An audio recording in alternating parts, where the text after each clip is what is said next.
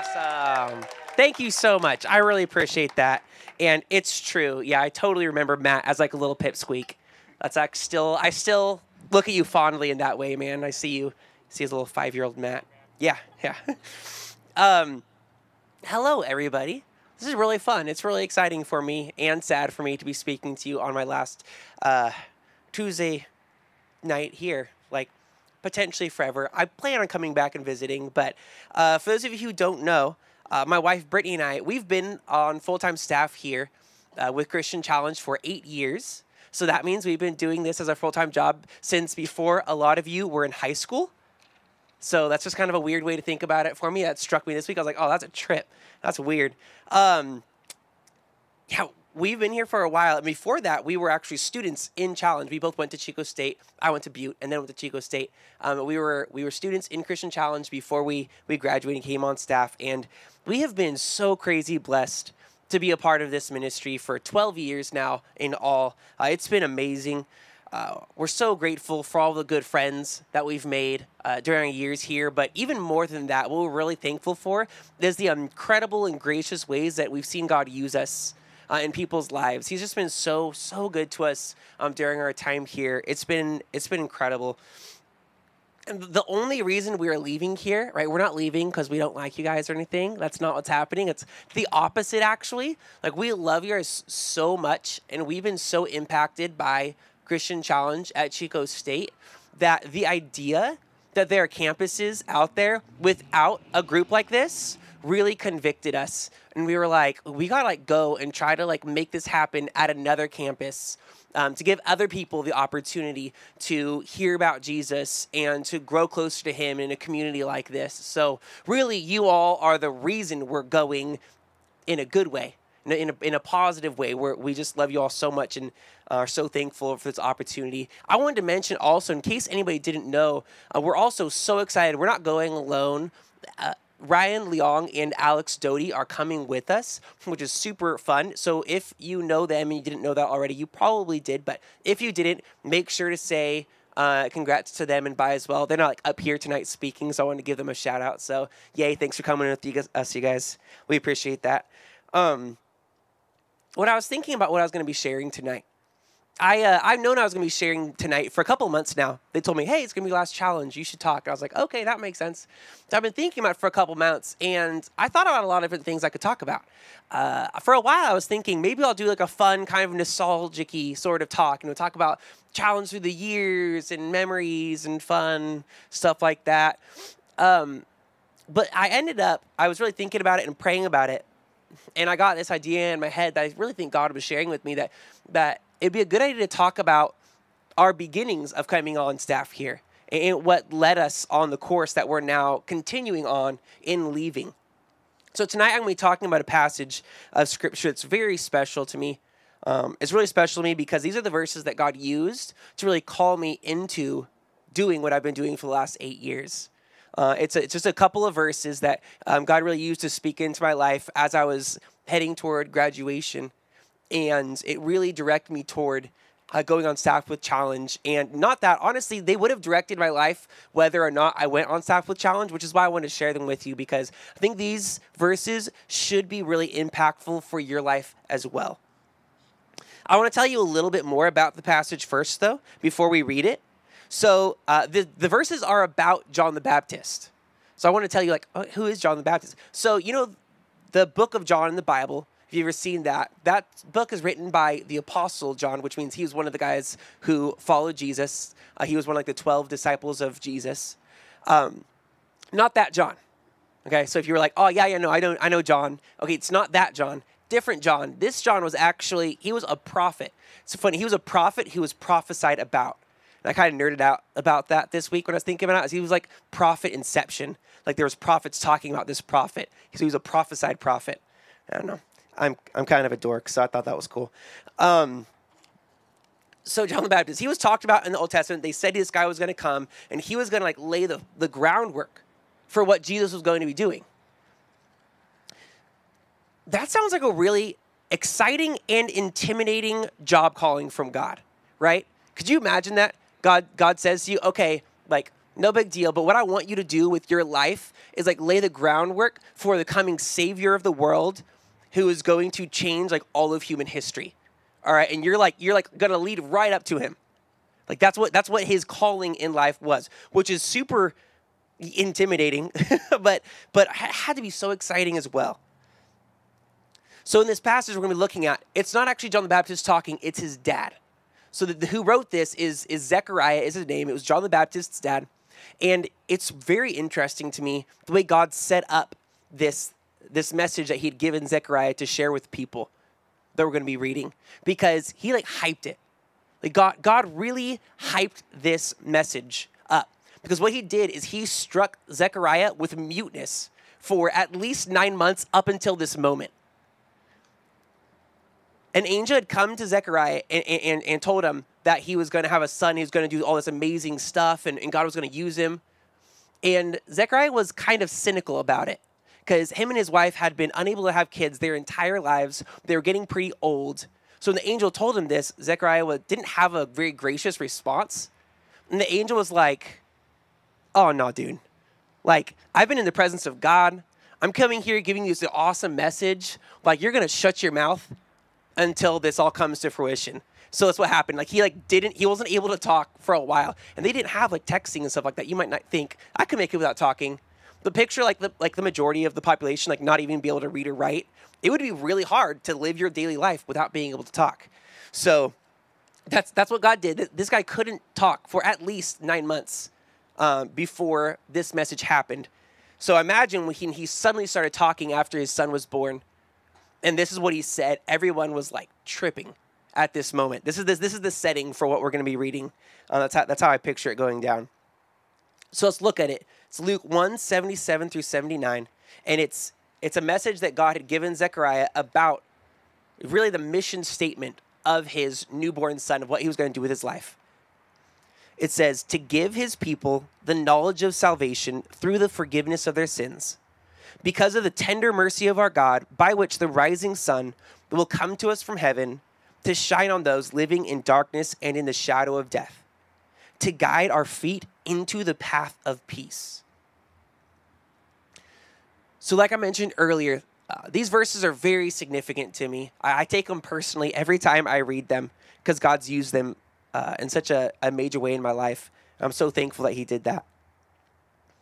But I want to transition out. I really want to discuss here why I think these verses need to be significant in your life. And the points in this are about those verses. So you can like circle that passage for me.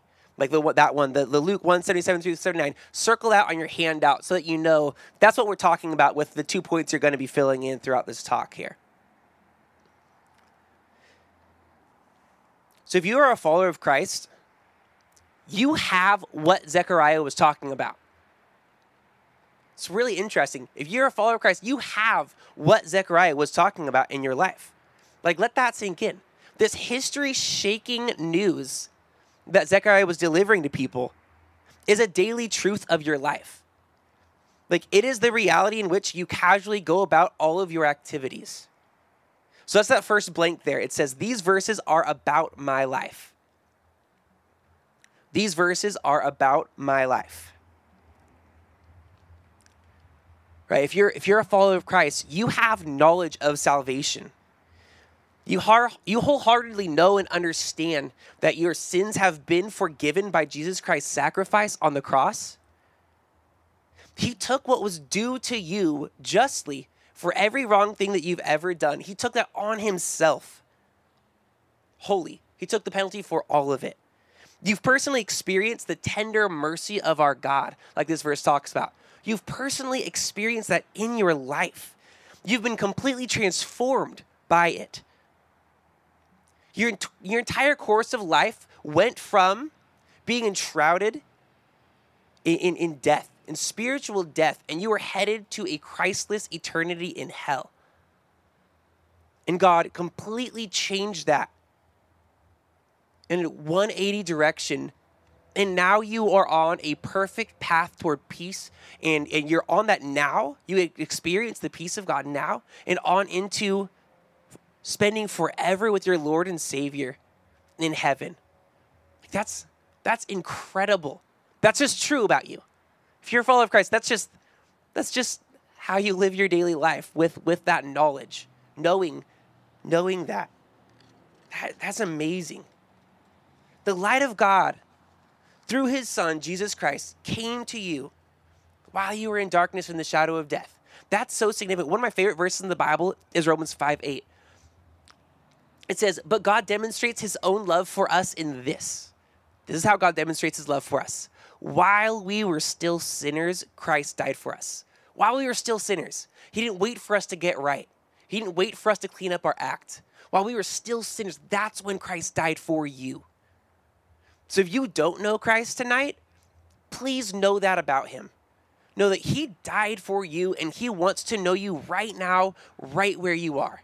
He doesn't want to wait for you to clean up your act. He doesn't want to wait for you to start going to church every Sunday. He wants to meet you right now, tonight, where you are, all your baggage, everything you got bringing in with you, all your bad habits, everything. He knows everything about you, knows every thought you've ever had. Right where you are, that's where God wants to come into your life, intervene, and change the course of your life on through physical death and on into forever, into eternity.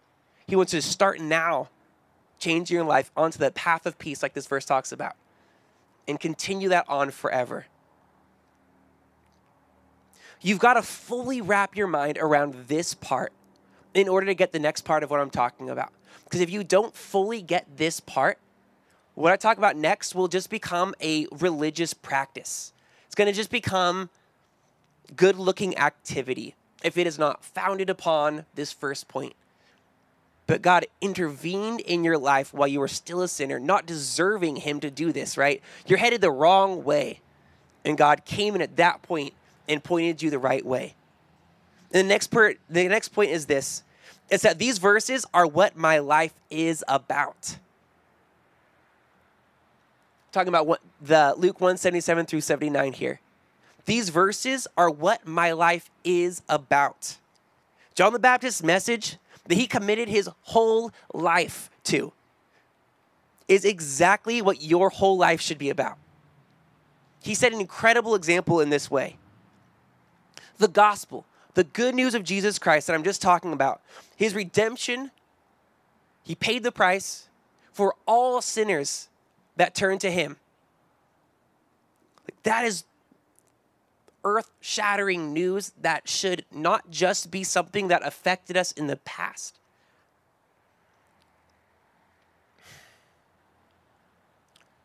The gospel is not Christianity 101. Sometimes people think of that, and I used to think of the gospel in this way. I used to think of the gospel as like the syllabus class at the beginning of the semester, you know? It's like you kind of got to go to it. It's the necessary starting point. And then after that, you get into the real stuff, and you forget about that class that you did. You just had to get through that to get through the door. Like the gospel is kind of Christianity 101. It's just the entryway. The gospel is the whole grad program. Like it's what it's all about. That's the point. The gospel is what being a follower of Christ is all about. It's what it's based on. It's what it's empowered by. Do you know what I realized this week while I was meditating on these verses? I was just thinking about them. I was reading them over and over and looking at them. And I had this idea pop in my head that I had never thought about. First, John the Baptist was pretty radical. He was just wild. The dude ate locusts. A honey locust is like a big old fat grasshopper. I knew that about him. I learned that in Sunday school, and I always thought it was kind of cool. I was like, yeah, dude, that dude was he was intense.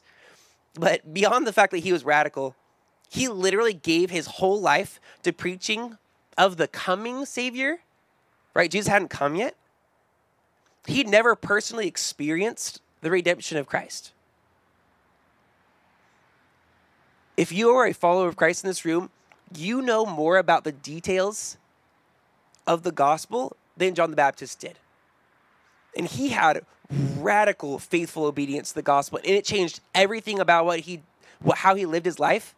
And you understand it in detail much more clearly than he did, because Jesus literally hadn't died yet at this point. Jesus hadn't even really started his ministry on earth when John the Baptist started living his life radically for Christ, for this message. He knew what Jesus was coming to do, but he hadn't actually done it yet. This man made every single thing he did in life be about telling people about Jesus. And he didn't even have the gospel message like we have it now. Not only do you have that leg up on John the Baptist, but you actually have the exact same empowerment in the Holy Spirit that he did. The Bible tells us that really specifically.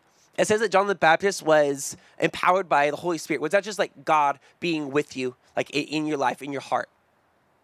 So John the Baptist was empowered by the Holy Spirit. This is what the Bible says about you in Acts 1:8. But you will receive power when the Holy Spirit has come upon you, and you will be my witnesses. So you've got it. You've got the same fuel, the same drive, the same empowerment that John did. Plus, you have a better understanding of what happened than him.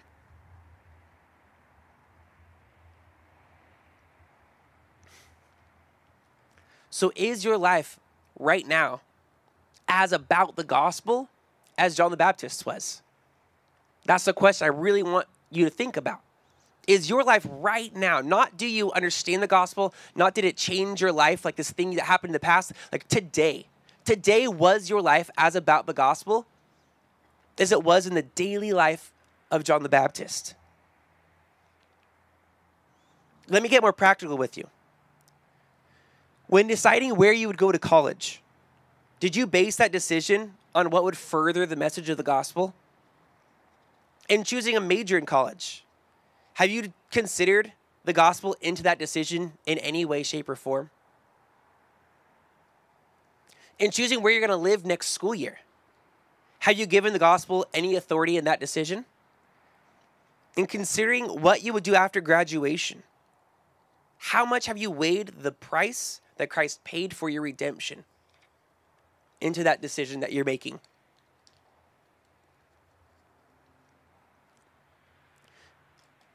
And my aim with those questions is not to beat you down. It's to draw you to a biblical conviction about how much we actually are influenced by the gospel on a day-to-day basis. This is something that convicts me. Like, I'm convicted by these questions. How much authority do I actually give the gospel in my daily life? 2 Corinthians 5:14-15 says this: "For the love of Christ controls us, because we have concluded this, that one has died for all. Therefore all have died. And he died for all, that those who live might no longer live for themselves, but for him who for their sake died and was raised."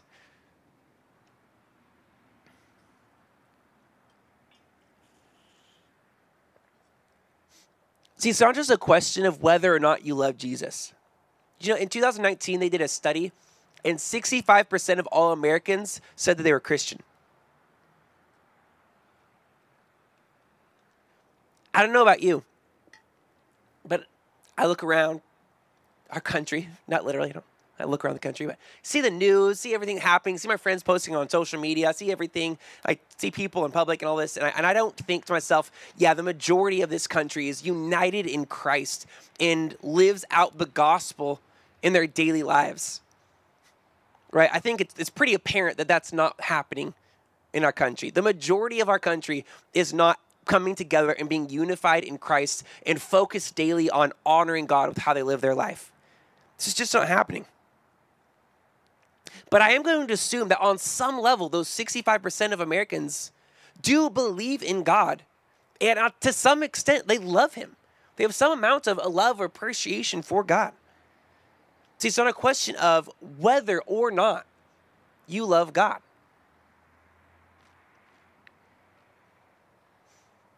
I want to bring it closer to home here. Have you ever been hurt by somebody who you know without a doubt that they believe in God? I have. I've totally been hurt by people who I think are very strong in their faith and they truly love God. Or even closer to home. You love God? Have you ever done something, said something to somebody, said something about somebody, knowing, or maybe even the reason why you said it was to inflict some amount of pain on them? I have. I've done that. I was hurt. I thought, I want to hurt them back. And I love God. I do. I really don't. I really do. Like, that doesn't mean I don't love God. Like, I really do love God. And I behave that way. See, it's not whether or not we love God. What I'm drawing our attention here in God's word is this first statement in that 2 Corinthians 5:14. Let's look at it. This is an incredible statement. The love of Christ controls us. The love, it's not talking about our love for Christ there. That's when I first read it, I was like, oh yeah, for sure. Like I love Christ. That's actually not what it's saying. Another translation says, for Christ's love. It's talking about Jesus' love for us. It's talking about the gospel. The love of Christ. God, the gospel controls us. So that's what I want you to think about. I want you to really think about this in your own life. Does the gospel have a grip on your life? Does it control you? Does it lead you through your day? Does it affect the way that you relate to your parents or your siblings or your roommates? Does it affect the way that you clear up your relationships? Do you resolve conflict with people? When you are hurt, do you look to hurt them back? Or do you let the gospel have a grip on your life? You say, no, like Jesus has forgiven me way more than this. This is such a small thing for me to forgive them, despite the fact that they hurt me. Like, we do not live in a forgiving culture. So if you are going to live a life for the gospel on a daily basis, you have to cling to that. You have to like openly go to God and be like, I need you to help me. Like, be gripped by the gospel in this way, in how I actually walk through my day and make decisions.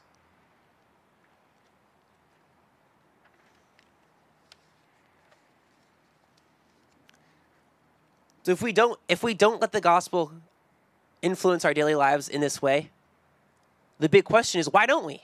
Like, why don't we do this? Or when we mess up, like I was saying, like I mess up. I do this stuff. I do all these things I'm talking about. All the bad examples here, I've got from my own life. Why do I do that? I love God. I try to let the gospel dictate how I live my life. And this verse actually tells us, this 2 Corinthians 5:14-15 tells us. It tells us right here in verse 15. It says that those who live might no longer live for themselves, but for him who for their sake died and was raised. We live for ourselves. That's it. That's what we do. That's why we're not letting ourselves be gripped by the gospel, because we're living for ourselves. Do you know what it looks like to live for yourself? I was thinking about this. I was thinking, okay, so how do I live for myself? I was thinking about how this works in my life, and I had this picture pop into my head. I was like, it's like I walk around all day with a mirror that I'm holding up, looking at myself. And this is how I do it. Like, I wake up, and I'm like, how do I feel today? I look in the mirror, I'm smiling. Oh, I feel good. Okay, it's a good day today. Or I'm frowning. Okay, it's a bad day today. I can tell, because I'm looking at myself.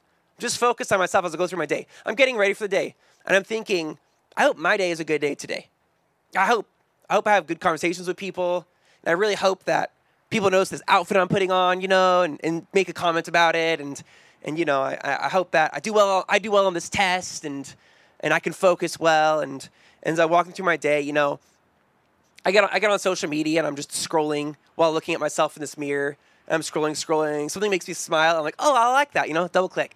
And I keep scrolling. And I'm like, oh, I didn't like that. I'm just focused on myself. And I didn't like that. I'm going to tell that person why I think their opinion is stupid. Keep scrolling. Okay, I see like a really cute picture of a dog, and I send it to my friends. And that's a holy practice. So that's totally chill. You should do that. So that's a good thing to do. And then maybe even I'm getting ready for church, and I'm like, I'm getting ready to go out the door, and I'm still looking at myself in this mirror, and I'm like, man, I really hope they play those songs that I like at church today. I hope I have a meaningful worship experience. I hope the pastor says something that is helpful for me or makes me feel good or helps me in some way in my life. And I head out the door, and I'm like, yeah, like I got a good perspective going to church. As I'm like going into church, looking at myself in a mirror. This is just naturally what we do.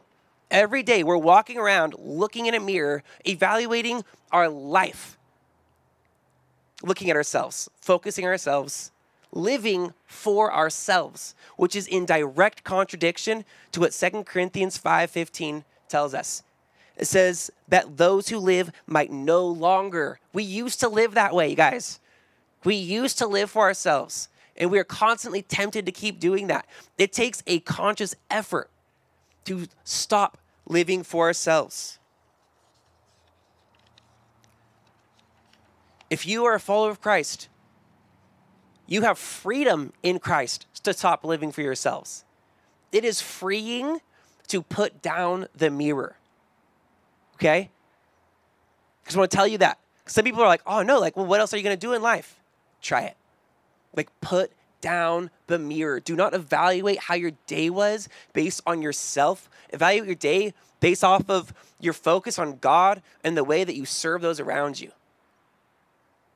Don't think, I really hope someone says something nice about my outfit. Like, say something nice about someone else's outfit. You know, like put down your mirror. Like, look up to God as you walk through your day and love the people around you. It is incredibly freeing. It's not easy, but it's so freeing. No, it's not freezing. It's very hot. So are you choosing to make your life about the gospel? If you will, it changes everything. If you will make your life about the gospel, I'm not asking, have you responded to the gospel in your past? Saying, will you make your life about the gospel tomorrow? If you will, it will change your life tomorrow. This is what I felt like God wanted to share with you all tonight. Because in reflecting on the fact that this is my last night at Challenge, I was struck with thankfulness that God has very graciously been helping me live this way for the last about a decade. Like I said, I'm not doing this perfectly by any means. This has been the general trajectory of my life for the last 10 years. And where I've ended up after 10 years is so different than if my trajectory was still looking at myself in a mirror every day and just being okay with that. If my trajectory was still in darkness and the shadow of death, like Luke 1:77 through 79 talks about. And I'm so thankful that my life looks different now today because God came in and intervened, not just to change the direction of my life, but to help me continue growing in my appreciation, in my living out of the gospel, in my daily life for the last 10 years. And like I said, it's not a perfection thing, it's a direction thing. Because I stumble. Like, I mess up. What happens is when I mess up, like, I mess up and I fess up. I'm just like, God, like, I live for myself today. I didn't leave that behind me. I asked for his forgiveness, and I look to him to help me tomorrow. Like, I don't want to do that again. I didn't like that. I want to live for you again. So even if you have been struggling with this thing, you're like, oh yeah, sure, it sounds nice, but it's hard. It is hard. But God wants to help you with this, right? If you can be sure of anything, you know, God wants you to live that way. And he's going to help you doing this. You got to know it's not a sprint, it's a marathon. Like, sticking with God and living for the gospel for the rest of your life, it is a marathon, and you're going to feel yourself leaning one way or another sometimes. You got to look to God to course correct. You're going to stumble, you're going to fall, you're going to face plant a few times, but you got to get up and keep going. When you trip and fall, that doesn't mean you get up and you turn around and go the other direction. When you trip and fall, you got to get up, you got to keep going. And sometimes it's hard to get momentum again, but it is the best way to live life, and it is the way that God wants you to live. I want to emphasize something else. This might be a random note, but it's something that gets misunderstood a lot, is that this trajectory in my life has nothing to do with the fact that I work in full-time ministry. This may or may not have been on your mind, but it's just something that gets confused a lot for people, is that, yes, I work in full-time ministry, but this direction God gave me in these verses of Luke 1:77 through 79, they would be true about my life no matter what he had led me to do profession-wise. I have plenty of friends who had this experience with God where they realized they needed the gospel in their daily lives. They didn't just need it once in their past and they're good to go now. They work in all different professions, and they do this. They live for the gospel every day. It has nothing to do with my profession choice and the profession God led me into. It has to do with living for the gospel every day. Not being like, awesome, thanks for my train ticket to heaven, God. See you when I die one day. In the meantime, peace. Like, that's not the way to live. It's not how God wants you to live, and it's not going to be a fulfilling life. I tried it. It's not a good way to live life. Jesus Christ died that you might not live for yourself any longer, but that you would instead live for him who died for you. He died for you. That is such good news. If you're a follower of Christ, you are free from the worries of this life. You're free from the worries of this life, the deceitfulness of wealth, and the desires for temporary worldly pleasures. You're free from those things. You are free from living life just evaluating day to day, looking in the mirror. Because that was my whole life. I was wholeheartedly invested in this life. It is a roller coaster in a terrible way, not a fun roller coaster. It is up and down and all around. Luke 1:77 through 79 is about your life, and it is what your life should be about. So I just really want to encourage you with that.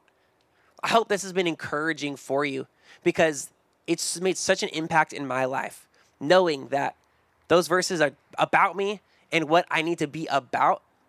And it's different every day. It looks a little different what living for the gospel looks like, just the circumstances of life, resolving conflict with people, making decisions. What happens is once you get to where I'm at, you're going to be about 10 years in the future, and you look back and you're like, whoa, like all those little decisions to base my life off of the gospel, like have resulted in me being in a very different place today than I would have otherwise. And you're going to have the same effect I had this week in reflecting on this.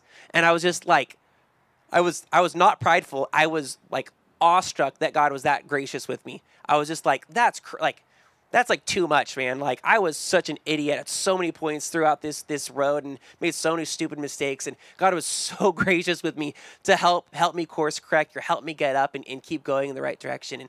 And it's an amazing blessing that I'm literally praying for every single one of you here tonight, that you will experience this 10 years from now. You're going to look back and be like, I am so thankful that I decided to put down the mirror, no longer live for myself, but to live life based off of the gospel on a daily basis. Let's pray. Lord, I pray that for everybody here tonight, God. I thank you so, so much that you have redeemed us, God. I thank you so much that you don't base it off of our merits, God. Like we can never do enough to get to you. We can never do enough to make up for what we've done. And we could never keep on living like this on our own. Thank you so much for not just giving us a course correction in giving us repentance and helping us start following Christ, but thank you for, on a day-to-day basis, wanting to walk through life with us and be right there along our side and help us. Whether or not we're doing the right things, you're still constantly right there wanting to help us. So when we do mess up, we don't need to wonder if you're still there by our side. You are there by our side because you were there by our side before we even knew you and turned to you. It was while we were still sinners that you died for us. So we can be confident that you're still going to remain with us even through the low points of life, that you want to be right there with us and help us get back on track and keep living for the gospel, God. I pray these things in Jesus' name. Amen.